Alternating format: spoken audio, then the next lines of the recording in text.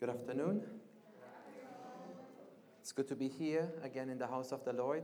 Amen. We had a wonderful prayer meeting also yesterday. It was led by the young people as well, the youth and young adults, and we were positively surprised to see so many people come. And I think we probably have to consider moving the prayer meeting in here in future if we continue to have so many people attend. Because our room yesterday was really full. So we are very grateful to see that so many of us respond to this call to start our month in prayer. It's always at the start of the month. And we pray at the start of the month because we have a pastor's meeting in the morning before the prayer meeting, and we plan ahead for the month. But the reason why we started meeting, I remember years ago when we talked about having a prayer meeting, was because we said it's important to pray. You know, it's good to make plans and to think about what we want to do as a church.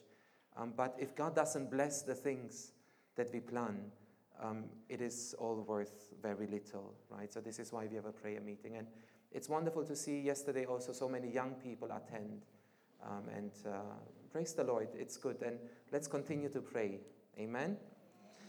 Next Sunday, we will have a second basket. We will pass a second basket for one of our pastors and church members in the Philippines, in Parola, I think, part of Manila, where there was a fire and 40 homes were destroyed in that place. So we have that in all churches across Europe.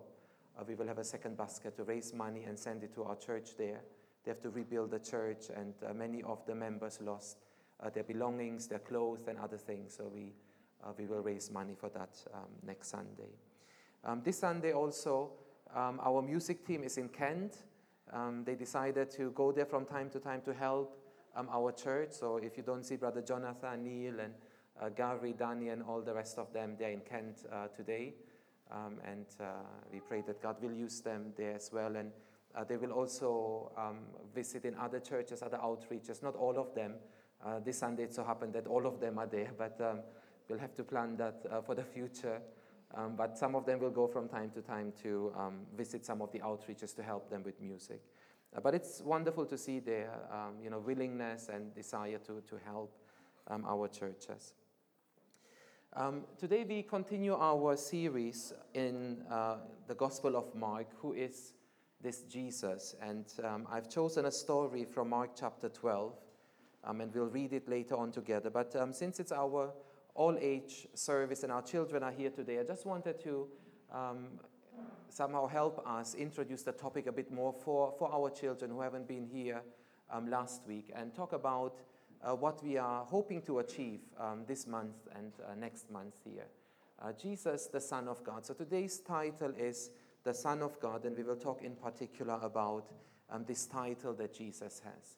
First of all, if you think about Jesus, if I was to ask you, who is Jesus, the children and anyone else, how would you answer? Because our theme today, our theme this month and next month even, is a question. Who is this Jesus? If I was to ask you this question, how would you answer? Who is this Jesus? Sorry? Savior, yeah. What else? Messiah. Yeah. Living God. Who said living God? Son of the living God, yeah, yeah. What else? Our kids. How would you answer? Yeah, Jensen? Sorry, healer, yeah. Nathan? Son of God, yeah. Yeah, Galileo? Sorry? A holy person, yeah. Now, whatever your answer is, most likely, what you're thinking of are some stories that you heard of Jesus, stories about Jesus, stories of Jesus, stories that he told, and maybe titles that we give to Jesus. And in fact, today we sang songs that included many of the titles that Jesus has. And I want us today to look at that, to look at the titles of Jesus, to look at one title in particular, and to look also at one story that Jesus Christ told about himself. Now, if you look at this title that we've chosen for today, Son of God, the title Son of God is important in the Gospel of Mark. before we talk about it maybe, just to clarify, do we understand what the difference is between a name and a title? Kids, do we understand what that is? What is a name? Because sometimes we get it muddled up, even as adults, I think, when we talk about Jesus. What is the name of Jesus? Easy question. Jesus, yeah, well done. The name of Jesus is Jesus. That's his name. Just like you have Sarah, Paulo, Kenneth, Clark. This is the name of Jesus, Jesus. Now, what about Christ? Because many times in one breath we say Jesus Christ. Is Christ his family name? Or what is Christ? Christ is a title. Christ is a title that became so important that we mention it many times together with the name of Jesus. Now, what is a title then? A name is a label that we have, that we use to address each other, right? If we wouldn't know each other's names, we couldn't really address each other properly, right? So that's what names are. What is a title? A title describes usually what? It describes a person's position and his role, isn't it? So in a hospital, you have doctor so-and-so, and doctor functions as a title. Usually they go before the name of the person. Right? So a doctor describes his position in the hospital, but also his role and responsibility that he has. Now, or she has. It's Women's Day today, so we want to be inclusive. Jesus had so many titles, of course, and this shows you already that he was a very big person. He didn't just have one title or two titles. He had many titles. One of them is Son of God. Now, Son of God is mentioned only 8 times in Mark's Gospel, but look where it is mentioned. It's mentioned in the introduction and in the conclusion during the crucifixion of Jesus. It's mentioned during his baptism, during the transfiguration that Pastor Rene talked about, and during the trial of Jesus. So it's mentioned only 8 times, but it's mentioned at all the crucial points in the story of Jesus. This is why Son of God is considered to be probably the most important title of Jesus according to Mark, in Mark's Gospel, as you read the story. Now, it is only one of the many titles. Christ is another title. And whenever you talk about any other title but Christ, you need to somehow explain what's the relationship between this title and Christ. Because Christ means Messiah. He was the Messiah. He was the long-awaited Messiah, Savior of Israel and the world. Now, Son of God was a title that was used to talk about the Messiah. Who would this Messiah be? He would be the Son of God, right? So they are all a bit overlapping. They're not, different things, especially when we talk about Son of God and Messiah. Now, let's go on then. And the question really for today is, what does this title mean? What does the title Son of God mean for Jesus? And what do we understand about Jesus by looking at this title? And it's a story that Jesus told in his life during his ministry. And I want us to read this story, and I think it it reveals some important lessons about who the Son of God is and who Jesus Christ really is. Mark 12, verses 1 to 12. So if you have your Bibles, you can open up to Mark 12, or you can read along here. Then he began to speak to them in parables. A man planted a vineyard, put a fence around it, dug a pit for the winepress, and built a watchtower. Then he leased it to tenants and went to another country. When the season came, he sent a servant to the tenants to collect from them his share of the produce of the vineyard. But they seized him and beat him and sent him away empty-handed. And again he sent another servant to them. This one they beat over the head and insulted. Then he sent another, and that one they killed. And so it was with many others. Some they beat, and others they killed. He had still one other, a beloved son. Finally he sent him to them, saying, "They will respect my son." But those tenants said to one another, "This is the heir. Come, let us kill him, and the inheritance will be ours." So they seized him and killed him, and threw him out of the vineyard. What then will the owner of the vineyard do? He will come and destroy the tenants and give the vineyard to others. Have you not read the scripture? The stone that the builders rejected has become the cornerstone. This was the Lord's doing, and it is amazing in our eyes. When they realized that he had told this parable against them, they wanted to arrest him, but they feared the crowd, So they left him and went away. Let us pray. Our Father in heaven, we thank you for this opportunity we have to study your word once again. Father, we pray that as we try to learn more about Jesus and understand better who Jesus was, we pray, Lord, that you speak to us today, even through this word. Father, help us understand the meaning of this story. Help us understand what it means for us even today. And help us, Lord, to have a better understanding of Jesus. And as we know him more, help us, Lord, to love him more, to follow him more. We thank you, Father, for this opportunity to be in your house once again. And we pray that you may speak now through this story to all of us. In Jesus' name we pray. Amen. It's an interesting story, isn't it? It's a story that many people in the time of Jesus would have been familiar with, because it would happen that landowners would go away and they would leave their land in the hands of caretakers or servants, or even rent it out to people. But they would expect, of course, a produce from that land to be returned to them.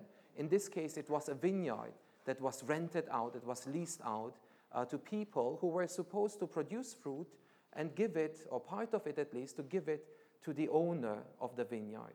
Now, when people listen to this story, I'm sure that, like with many parables of Jesus, they're a bit like a trap.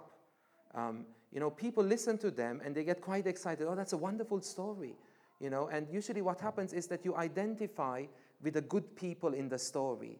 But then at the end they get upset with Jesus because they realize the story was told against them. Right? So the leaders listened to the story and might have thought, oh yeah, he talks about the Romans, this, murderous people that are oppressing us. But just wait, God will punish them in the end. But in the end, Jesus mentions a quotation here, and we'll talk about it later on. And they realize that actually, this is a story against us. And they get so upset with him. It says here, when they realized that he had told this parable against them, they wanted to arrest him, but they feared the crowd. Right? They wanted to put him in prison. They got so upset with him. Right? So what is this story about, and what made them so upset with Jesus? First of all, I have a game for the children here and for the adults as well. Let's try and see, because that's what we've read here is a story that functions as an allegory. It has different symbols that that have corresponding meanings in real life. Right? So let's try and see if we can guess or if we understand what the allegory is all about. So we have an owner. We have the owner of the vineyard. Who is the owner? Whom does he represent? God. Yes? God. Any other answer? God. Yeah, God is a good answer. Yeah. Okay, God. Yeah. Second, we have a vineyard. What is the vineyard? Us, people, the whole world, yeah? What did we say here? The world, the whole world, yeah? Okay, yeah? In the Bible, the vineyard usually is the people of God. Isaiah chapter 5 is one of the most beautiful songs of the Old Testament. It's the song of the vineyard, and it's a very similar story. A lot of the stories of Jesus are similar to some of the stories in the Old Testament. To us, they sound very new because we don't know the Old Testament. But if you were a Jew in the time of Jesus, a lot of them, they would go like, we remember this story. But they are usually told with a twist, right? And we'll see there's a twist here today as well. So the vineyard usually are the people of God in the Bible. Who are the servants? So we read in the story that the owner sends his servants. The first one is beaten up. The second one is hit on the head and insulted and sent away. Prophets. The servants are the prophets. And there's a famous story of Stephen, the first the first Christian to die for his faith in the Bible. And he talks about the Old Testament and he says, you know what? God sent his prophets, his servants. And he says something similar to what Jesus said here, that you insulted them, you rebelled against them, and you even killed them. And he says, this is what you did also with Jesus. It's a long tradition of disrespecting the messengers of God. So the servants are the prophets whom God sent in the Old Testament. Now, why did God send prophets in the Old Testament? What was the idea of sending a prophet? What was the job of a prophet? To warn people that if they don't repent, if they don't start obeying the law of God, God would come and punish them, right? And of course, what was the reaction of people? He would never do that. God will never do that. And usually the reason why they said God will never do that is because the temple of God is in the city. God will not destroy Jerusalem because he would shoot himself in the foot. He's here, right? The temple of God is in the city. And Jeremiah comes and says, stop saying the temple of the Lord, the temple of the Lord, the temple of the Lord, because God can destroy even his own temple. Say, Jeremiah, you're joking. And then a few years later, the Babylonians came and destroyed the temple and Jerusalem. So the servants were sent, the prophets were sent to warn the people that if you don't change, if you don't repent, God will come and punish you. What are the benefits expected? What does the owner expect in return? He expects a profit. He expects part of the fruit, right? We went to the next point. The benefits are expected from whom? From the renters, right? What is expected? A part of the crop. What does that represent? In the Song of Isaiah in chapter 5, God says, I expected justice and righteousness. I expected justice and righteousness. I expected you, my people, to live in justice and righteousness. But you were cheating each other. You were lying to each other. You were oppressing the poor amongst yourselves, right? So justice and righteousness are expected. Now, what was the actual return that he yielded? What did he actually get? So this is what was expected, but what did the owner actually get? Let's ask the kids. What did he get? Did he get any of the crop in the story? What did he get? Sorry, nothing.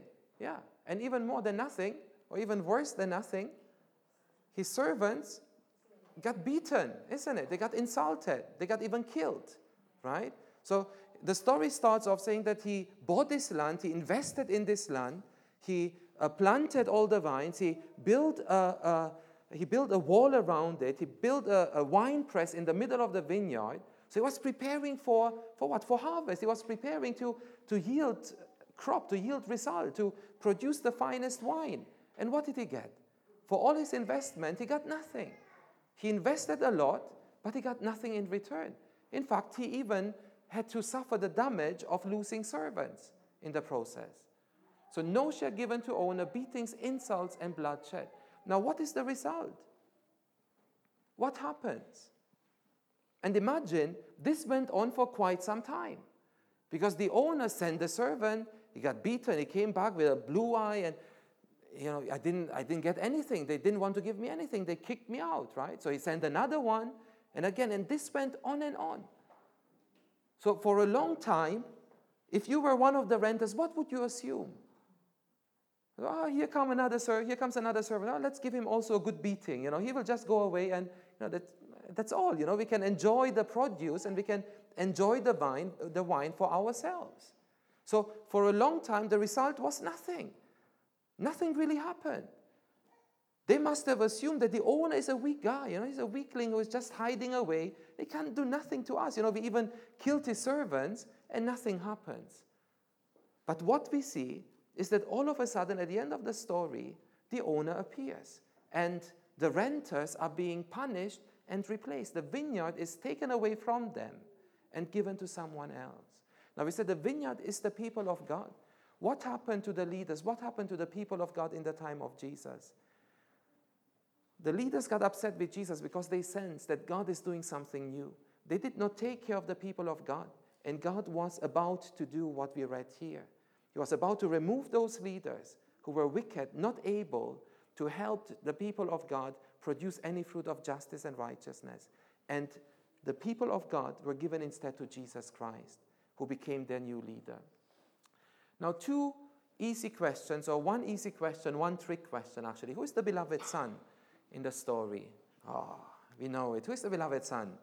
Jesus, right?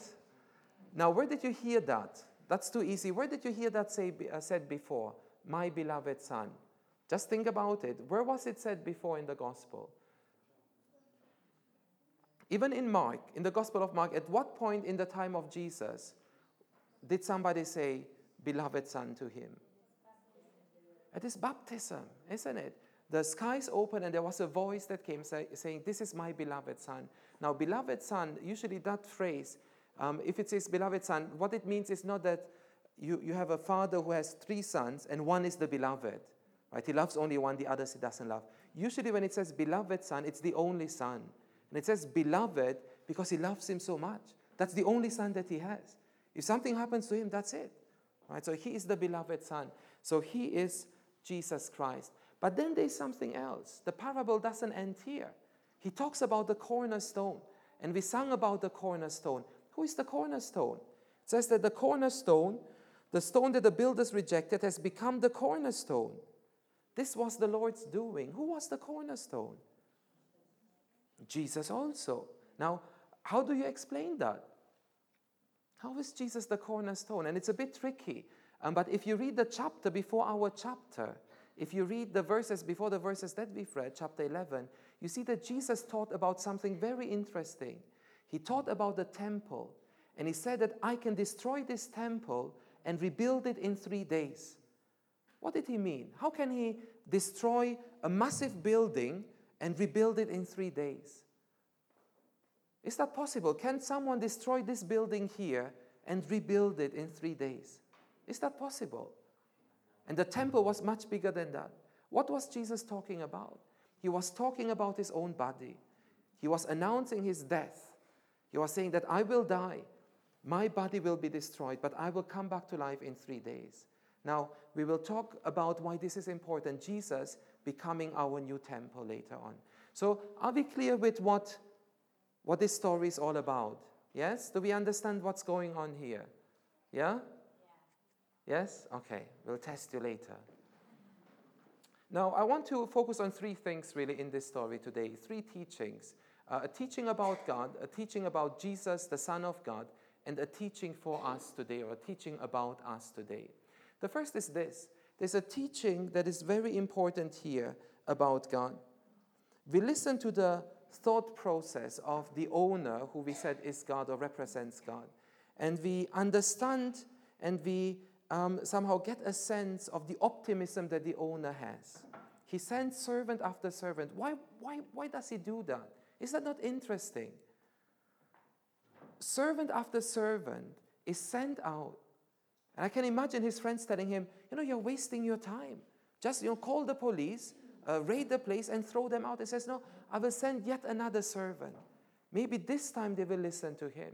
Right? And again he comes back all beaten and says, you know what, I'll send yet another servant. Right? So you read the thought process here of the owner and you realize the optimism that he has.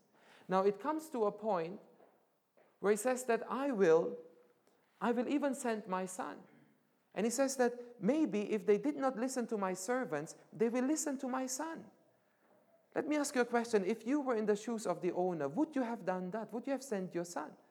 After, let's say you've sent 6 servants and all of them have come back beaten, or some of them didn't even come back because they got killed. Would you say, you know what, let me try my son. Maybe they will listen to my son. Would you do that? You might say, that's not a very prudent decision. He said, these renters are dangerous people. They even had the guts to kill servants that were sent before. Yet God, the owner of the vineyard, does exactly that. He sends his own son. Now, what does it tell us? I think there's an important lesson here for us about God. What it tells us is that God is relentless in pursuing human beings, no matter how often his proposals are rejected. It shows us the relentless pursuit of God in reaching human beings, even though he is rejected for many, many times. It talks about the determination of God to reach out to people. It talks about the patience of God. And I think it's something that resonates with us as well. Because if we think about our life, God has been patient with us, isn't it? If you think in terms of history, you can say that God has been patient with the church. God has been patient with Israel in the Old Testament. That although for many years they rebelled against God, they disregarded the law of God, they disregarded the prophets of God, he did not punish them. He did not punish them, but he continued to be patient with them.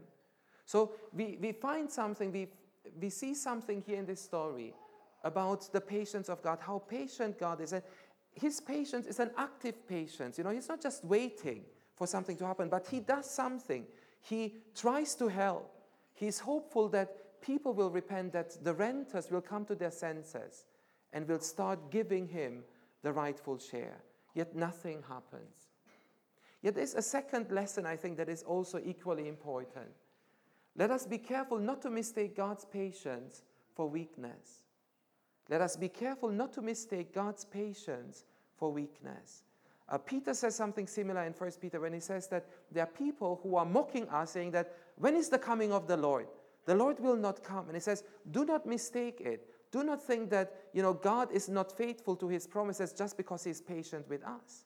And he is still waiting for more people to repent. It is something very similar here. The renters, and like the renters, we might foolishly think that we can push God out of the picture, seizing control of our own lives from him. Just like them, people today in Israel, in the Old Testament, saw that, God will not do anything about it. We can just push the prophets away. We can imprison them. And if you read the history of the Old Testament, you will see that many of them were killed. Many of them were imprisoned. And the people thought, we can do that to them. Because God is passive. He doesn't do anything about it. It seems that we can do whatever we want, and God will not punish us. The lesson and the warning is this: let us not mistake the patience of God for weakness. God is not weak. He is patient with us, and he was patient with his people. A day of reckoning is coming, we read, when God will reappear on the scene. And this is what Jesus Christ, and many of the stories of Jesus, you might say, they're beautiful stories, but we miss many times the last line that talks about gnashing of teeth, that talks about punishment, that talks about judgment. Many of the stories of Jesus are beautiful stories, and then you read the last line, and you find out that actually these are serious stories. This story reminds us that there will be a day of reckoning when the owner will reappear on the scene. Like the renters, we might make the same mistake and assume that God is weak and we can push him away, and now we are in control of our lives. We are in control of our resources. We are in control of our talents. We can do with our life. We can do with our time. We can do with what God has given us. And what we know belongs to God, we can do with it whatever we want, because God is weak. I've been doing that for many years, and there's been no punishment. God has not done anything about it. And we might even ridicule, like those people, others who try and live in accordance to the word of God and say, you are foolish. Look, I disregard it, and nothing happens. Where is your God? Jesus tells us here, and he gives us a warning: do not mistake God's patience for weakness. Remember that God will come, and he will judge each one of us. Whatever we have done, whatever we have not done, the way we have lived our lives, we are accountable to God. Why? Because, and some of you said that the vineyard really represents more than just the people of God. And you can see it in that way. The vineyard represents everything that God has given us. And he expects what? Justice and righteousness. He expects fruit in return. He expects fruitfulness from our lives. Jesus Christ says, there is a day when all of us will be asked by God, what have you done with the things that I have given you? And of course, it's similar to other stories, like the story of the talents and others, where the same idea is presented, that what we have today doesn't really belong to us. It belongs to God. God is the true owner of the vineyard, of our lives, of this world, of this church, of the people of God. It doesn't really belong to us. It all belongs to God. And all of us are accountable to God for the way we live our lives. The second lesson is about Jesus Christ. So the first lesson talks about God. The second lesson talks about Jesus Christ, the Son of God. Now, what do we learn about the Son of God? Because that term and phrase is mentioned here. He was the Son of God. The owner sent his own Son to come. What do we learn about the Son in this story?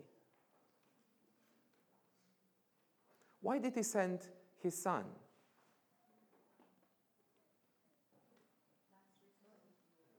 Last resolve, yeah? There was nothing else. There was hope that they would respect him, yeah? Because in ancient times, your son could actually represent you. Your son would function as your representative for any important legal meetings. And your son being present there would demand that he's being shown the same respect that you would show to the owner, right? So it was a last solution thing, but it was also because of that understanding that the son represents God, the son represents the owner in a special way. And it is something that you see again through Scripture, that this is how God relates to us, and this is how God reveals himself to us in Jesus Christ. Jesus is a representative of God. Now, nowhere in the Bible do you have the people, like Israel or the church, being able to come directly before God, the Father, without a mediator.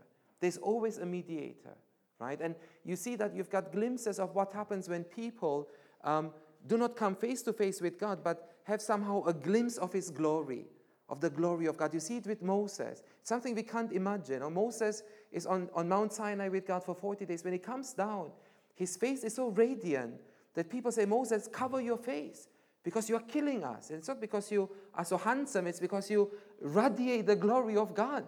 It's too much for us to take in. It's too much for us to take in. So Moses, and he wasn't meeting face to face with God. He just saw a glimpse of God's glory, right? And it was too much for people. You see that with the Apostle Paul. What happens to the Apostle Paul when he sees Jesus Christ, the ascended Christ, not Jesus as he was incarnated as a human being, but the resurrected, ascended Christ meets him on the way to Damascus. What happens to Paul? He's riding along on his horse. He falls off the horse and he's blinded. He can't see, and he needs a miracle for his eyesight to be restored, right?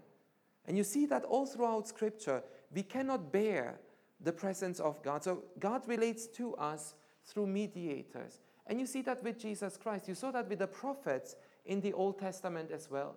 Now, Jesus is different to the prophets of God. Why is he different? He's different because he's the exact representation of God.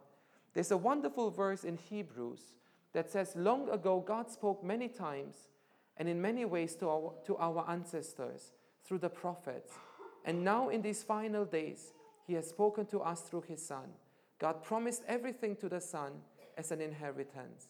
The Son radiates God's own glory and expresses the very character of God. Prophets received a message from God, and then they would go to the people and they would tell the message to the people as they remembered it. Jesus is different. If you wanted to compare it, let's take as an example Jensen. If you look at Jensen, you can see something of Brother Kamlon in him. No? You can see something of Sister Glenda in him. Why is that so? Is that only because of his genes? Maybe you might say, yeah, the looks, it's all down to genes. But what about his behavior? What about the way he talks? And that's true for all of our children. For Hannah, for Nathan, for Galileo, for Laura, there is something in them that reflects their parents. Why is that so? Why is the way they talk so similar to the way their parents talk? It's because they spend time together, isn't it? For 9 years, you live together with your parents. You hear them talk, you see them behave, and you start becoming like them. Jesus is the exact representation of his Father. Why? Not only is he the same in being, he's God as well, but he was together with the Father from eternity. From eternity, Jesus is together with the Father. So this verse says that, yes, God has spoken through prophets, but there is a complete, perfect revelation now in Jesus Christ. And this is why whatever religion, whatever faith you talk about, and you mention prophets and holy people and holy men and wise men, they had nothing and no one compares to Jesus. Because those are all prophets. Jesus is not just a prophet. He's the Son of God. He's God himself. So the way he reveals God to us is so much more profound. It is so much more perfect. And that's why we should be grateful. We should rejoice that we have known Jesus, that we know Jesus today, and we can have such a clear picture of who God is and know exactly what God wants from us. We don't have to second guess God, because we have received his complete and perfect revelation in Jesus Christ. Now, there's another thing that you learn about Jesus in this story. Imagine this. You are the son of the owner, right? And now for years this is going on. Harvest time comes, your father sends a servant, the servant comes back, he's beaten, he's injured, he's insulted. For many years now, this goes on. Some of them don't even come back because they are dead. Now, harvest time comes again. Your father approaches you and says, you know what? I've got an idea. This time you go. This time you go. How would you have reacted to that? Do you think the son did not know what was awaiting him? It was dangerous. Yet the son doesn't object. The son goes. There's something in the story that tells us about the obedience of the son. It is something that we see also in the life of Jesus. There's obedience to the will of the Father, even when it becomes very difficult to obey God. And we read again at the baptism of Jesus, the heavens opened, this is my beloved Son, with you I am well pleased. From the very start of his ministry, God looks at Jesus and says, with you I am pleased. I am pleased with you that you have come, that you have descended from heaven, that you have agreed to become human, an incarnate being, that you agreed to come down to earth, although you know what to expect. You know that the people will not receive you well. You know that what will happen to you is they will insult you, they will ridicule you, they will even crucify you and you will die. And yet you decided to go.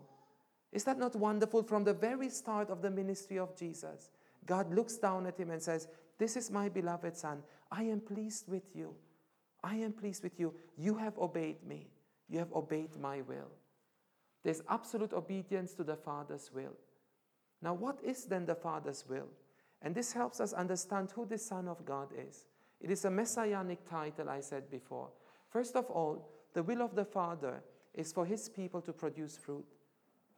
The will of God from the Old Testament times, starting with the Old Testament, was always the same: for his people to be fruitful, for his people to produce the fruit of justice and righteousness, to live lives that are right, to live in fairness with each other, to reflect God by being holy and righteous themselves. Now, how is the Messiah, how is the Son of God going to accomplish this? And for me, that's the key question here really today. How is he going to accomplish this? And it is communicated in this story. Jesus includes that by talking about that cornerstone that is rejected. There are two things that are needed for the people of God to be able to produce again the fruit of justice and righteousness. The two things have to do with the temple and with the enemy of God's people. What was the point of the temple in the Old Testament? And why did it have to be replaced in the time of Jesus? The whole point of the temple was this: people could come and worship God. The temple was the place of repentance, the place of healing, the place where God would reveal himself to people, right? Now, what happened in the time of Jesus to the temple? It was destroyed afterwards, but how did the temple look like in the time of Jesus? The chapter before ours talks about it. It was a marketplace. It was a marketplace. It was the seat of political power. It was a place of corruption, right? Jesus Christ comes into the temple and says, my Father's house is supposed to be a house of prayer, a house where people meet with God, but it has become a den of robbers. It has become a den of robbers. People were not helped to come into the presence of God, but it was more and more difficult to come to the temple. Why? Because of all the money you had to pay, because of the animals that were overpriced, because the money changes. You couldn't even pay with your own currency. You had to buy temple money. Can you imagine? Just one way of making profit, right? So instead of going to the temple and paying with pounds, because everybody used pounds, let's assume. So no, you need temple money, right? Now, how do I get temple money? Well, you have to exchange your money. Now, who would win in the entire exchange? Of course, it's the people running the temple, right? It became a den of robbers, Jesus Christ said. The point of the Messiah was the reformation, the rebuilding of a proper temple where people could meet with God. Now, Jesus Christ, he said, you know what? I have a better idea. I will destroy the temple and I will rebuild it in 3 days. You know what? I will become your new temple. I will become your new temple. If before you went to the temple for salvation, now salvation is found in me. If before you went to the temple to be blessed by God, now you come to me and you will receive blessing from God when you are in me, when you have a relationship with me. Does that make sense? Jesus Christ talks about the temple, talks about that cornerstone that was rejected. That's the meaning of cornerstone. Now we can try and extrapolate a lot of meanings from that, but the biblical meaning, when Jesus Christ talks about cornerstone, was this. He was referring to the new temple that was his body, which would become the place of salvation, right? Now, what about the enemy of God's people? For the people to produce fruit of righteousness, they had to be freed from the enemies that were oppressing them. Again, Jesus Christ, he had a different idea. His idea of the enemy, of what was the real problem, was different to what people thought. If you would have asked people, who is your enemy in the time of Jesus, what would they have responded? Who is the enemy? It's the Romans. It's so clear. Don't you see it? It's the Romans. They're everywhere. And we have to pay taxes. They oppress us. They kill us. We can't rule our own country. Jesus said, you know what? The real enemy is not the Romans. The real enemy is Satan. The real enemy is the sin that is keeping you in bondage. Because even if the Romans are removed, does that mean that you will be able to produce fruit of justice and righteousness? What about the Old Testament, when there were no Romans, when you were independent as a nation? It's your own kings that oppressed you, isn't it? It's your own priests that oppressed you. The problem is not the Romans. The problem is Satan and evil in your life. We learn something about the Son of God here that is important for us personally as well. It is in Jesus that we know God. He is the perfect representation of God. You know, people today at times would come to us and say, I don't believe in your God because look at the Old Testament. Look at this passage. It talks about the Israelites doing this and that. How can your God allow that? This is the God that you worship. Well, my answer is this. Whatever you say about God, if you don't see it revealed in Jesus Christ, it is not my God. As simple as that, it is not my God, because the Bible says the perfect representation, the perfect revelation of who God is not found in your experience, in the history you read. It is found in Jesus Christ. So whatever you think about God, whatever people say about God, if you don't see it in the life of Jesus, in the teaching of Jesus, it is not God. It is not God. It is our own misunderstanding and misinterpretation of what was going on. Because the perfect revelation of the Christian God is found in Jesus Christ. Does that make sense? Right? As simple as that. But we also learn something about obeying the Father's will, I believe. Because we too are called to become children of God. We too are called to become children of God. Now, let's not make the mistake to think that this means that I, as a son of God, am on the same level as Jesus Christ. Because that's not true. And that's one of the mistakes that we are tempted to make sometimes in modern Christianity. Oh, Jesus is just my brother, right? Because both of us are sons of God. Now, interestingly, when you read the Gospels, Jesus never says, he never talks about God saying, our Father. He never says that. In the Lord's Prayer, he says, you pray, our Father. But he never says, our Father. What he says is, I will go to my Father and to your Father. He always says, my Father and your Father. He never says, our Father. Why? Because there's something special about the relationship that Jesus has with God. So let's not make the mistake that, I'm on the same level as Jesus. We are just buddies. We are just friends. Because anyway, we are both sons of God. That's not true. But we learn something about the obedience of Jesus Christ, who was the Son of God. The complete obedience of Jesus Christ. Something that we are also asked to imitate in our own lives. That whatever God is asking us to do, we do it because He's our Father. He's our Father. Jesus was obedient to death on the cross even. And I hope that we are inspired by that we say also, you know what? He's my inspiration. I want to obey my Father the way Jesus Christ obeyed His Father in heaven. I want to do the same. I want to obey God even when it hurts, even when it's difficult. Now, what is the Father's will? It remains the same for us as well. God wants us to produce fruit. As a church, as individual people, God wants us to produce fruit. Fruit of righteousness, of living our lives rightly before Him. Glorifying God through the way we live our lives. God wants that for us. And He has done for us what He has done already for Israel. He has defeated the enemy. We've talked about that in Exodus. That He has defeated Satan. He's defeated evil so that we can live free from the bondage of sin. Amen. So the title Son of God is important to us. It tells us about the mission of Jesus and it tells us also what he accomplished for us. It tells us about how he related to God the Father, and it inspires us to have also the same obedience towards God. Amen? Now, lastly and very quickly, there's teaching about us in here as well. And the question for our series, the question really, the theme of the series is this: who is this Jesus? And we are also asked to answer this question today. Who is this Jesus? Some people might see him as a revolutionary, somebody who gathered a band of desperados around him and who wanted to kick out the Romans, right? And some see him that way. And if you study liberation theology in South America during the dictatorships, there were even priests that took up machine guns and were fighting armies, right? Because they would look at Jesus and say that, he is a revolutionary. He wanted to do something about the Romans. It's a misunderstanding of Jesus. Because if you see Jesus as a revolutionary, he's just a human being. He's only a human being. Some say that he was a wise teacher, right?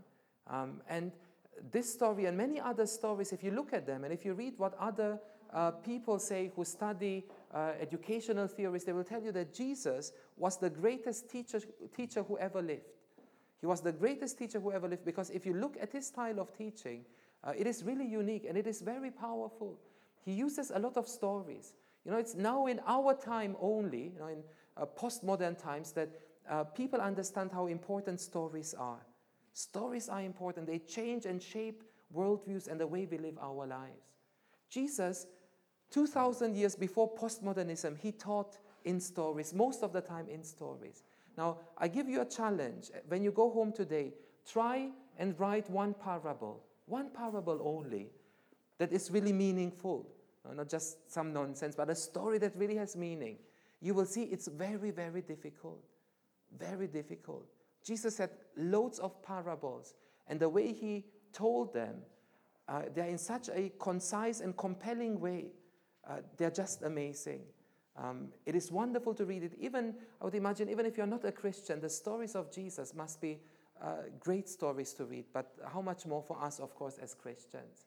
But some people think that he was just that. He was a wise teacher, very smart teacher, who was teaching us to turn the other cheek, to love our neighbor, to not throw the first stone. And this is it. Is this who Jesus was? Maybe for some of us, this is how we think of Jesus, and we respect him as a wise teacher. But you see, if he's only a teacher for you, let me ask you, from among all the teachers you had in school, did you always listen to them? Did you always do your homework? Not really, isn't it? Because they are only human beings, isn't it? The problem with this answer is that Jesus is only a human being. Some say he's a miracle worker. He did miracles. He helped those who were destitute, those who were sick. He changed their lives by healing them. But if he's only a miracle worker, again, he's only a human being. Just try and notice now in the run-up to Easter, because usually you will see again that in the media, people will talk about Jesus. And you will see that what they talk about is one of these three descriptions of Jesus. But is this really what Jesus Christ claimed about himself? He didn't say that. And Mark knew it. The only time that there's a public exclamation and announcement that Jesus is the Son of God is at the end of the gospel, when Jesus is there on the cross, hanging on the cross, crucified. It's the Roman centurion that looks at him and announces, this truly is the Son of God. This truly is the Son of God. Before that, the demons and others wanted to talk about Jesus, and Jesus is telling them, keep quiet. The demons say, you are the Son of God. Jesus says, keep quiet, don't tell anyone about it. Why? Because he was afraid to be misunderstood. For people to think that, yes, he's a miracle worker. Yes, he's a wise teacher. No, he's more than that. He's the Son of God who came, like in the story we read, who was killed because the renters who were entrusted to take care of the vineyard of God were disobedient and rebellious towards the owner. He's the Son of God who came to die, who became the capstone, who became the way of salvation for us. He's the Son of God. He's not just a human being. Who is this Jesus? For me, this is the most important question of all time. The most important question of all time for your life, let me tell you this, it is not what will be your career, what course will you take, or will you marry me? Those are all important questions. The most important question is this: who is this Jesus? Who is this Jesus for you? Is he only a human teacher, only a human miracle worker? Or do we recognize that he is the Son of God? The reason why people in the media, and us also sometimes, we don't want to recognize it is because we are afraid of the claim that he lays on our life. We are afraid that if we acknowledge that he's the Son of God, we now really have to follow him. We have to be serious about following his teachings, because he's not just a human teacher. It is more convenient to put him in one of these pigeonholes, right? Or wise teacher or revolutionary. Because this is how we can control him. You will never see in the media anyone talk, openly interviewed and asked, what do you think, who is this Jesus? And they will tell you, you know what, on BBC News, he is the Son of God. He is divine. They will not invite those people. They will invite some scholars who will try and put him into one of these categories. Why? Because it's easy for us. This is a domesticated Jesus. We can control him. We know what to do with him. Now, if he's a revolutionary leader, a historical figure, we know how to deal with him. But if he's the Son of God, if he's alive today, then I have to read the New Testament and the Bible differently. I need to start obeying what I actually read, because he is the Son of God. The most important question of all time is this: who is this Jesus? Is he an important historical figure, or perhaps a friend? Are we making the same mistake of letting our own ideas define who Jesus is? Are we making the same mistakes that people before us, many people before us made, that the people in the time of Jesus made? Why did many people not recognize Jesus? Because they had their categories of who the Messiah has to be, and Jesus did not fit their categories, right? And they rejected him. Do we make the same mistake? That we come to the Bible with our own preconceived ideas of who Jesus is, and we close our minds and our hearts, and we don't allow God to reveal who Jesus really is. My encouragement to all of us is, let's open our hearts and minds and recognize who Jesus really is. You know, we talked about it today in our discipleship course. We talked about how today in our time, we think it is very progressive, very modern, to have an attitude where we say, you know, I have my God, you have your God. You know, this is God for me. Or who is God for you? Oh, you know, God for me is a bit like this, and, you know, he's a bit like Santa Claus, and he does, okay, that's your God, that's fine, you know. As long as you're happy with your God, I'm happy with my God. Let's live together in peace, right? And we think, that's very progressive. We are so modern now that we can have this attitude, no? As Christians, we can hang out with people of different religions and just let them be the way they are. Because this is the spirit of our time, and we want to be up to date, isn't it? Now let me tell you, this is a bunch of nonsense. Logically, this doesn't make sense. Because if there is a real God, if God really exists, whatever you and I say and other people say about him doesn't really change who he is, because he is God. And there can't be different versions of him if he's really God and not just the figment of our imagination. Does that make sense? If there is a God, then there's only one God, as simple as that. You're contradicting yourself in saying that, yes, I believe there's only one God. I believe in the God of the Bible, yet I'm happy with, you know, other people having their other gods, you know, and this is also fine with me. It doesn't make any sense. Because if there's a God, then there's only one true God. And whatever I and you say about him doesn't change a bit in who he is, right? Who is this Jesus? Let's open our hearts and let's allow God to speak to us through this series, and allow God to speak to us through the Gospel of Mark also, to reveal who Jesus really is, so that we can worship Jesus and worship God as he really is. The story exhorts us that our response will determine our life here and for all eternity. The way you answer this question will determine your life. There are many important questions that we need to answer in our life, and they will have an impact on the way we live. Now, whom you marry, what you study, are all important questions.